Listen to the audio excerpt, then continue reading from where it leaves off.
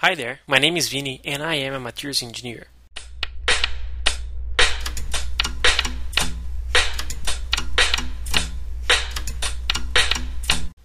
Previously, I introduced to you what is materials engineering, and it can be resumed in four main concepts: composition, structure, process, and performance. Today we are going to focus on composition. By this word, we are looking for atoms as well as their bonding type.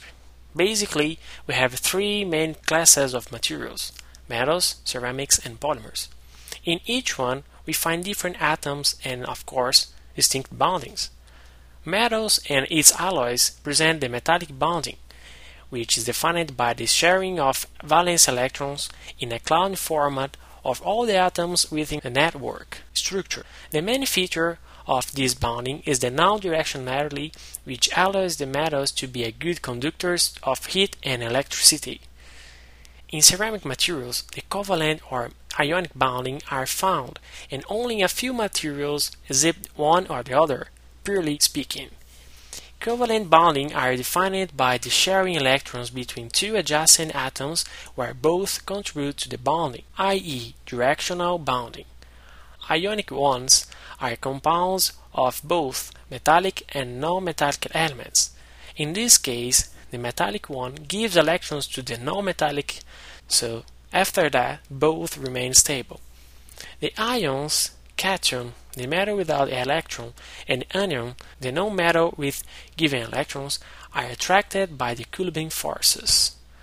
In general, their bonding is a mixing of these two types, which is defined by the electronegativity of each involved atom. Then, the higher the difference in the electronegativity, the higher the ionic bonding degree, and covalent if it is the opposite. The last but not least, polymers. This class usually has a carbon chain. For instance, polyethylene has only carbon and hydrogen decomposition, and both carbon to carbon and carbon to hydrogen bondings are covalent. These chains can exhibit secondary or van der Waals bonding, which depends on the atoms into the chains, and it can be defined by the dipoles or induced dipoles by the electronegativity elements. I hope you have enjoyed it. Thanks for listening. See you in the next episode.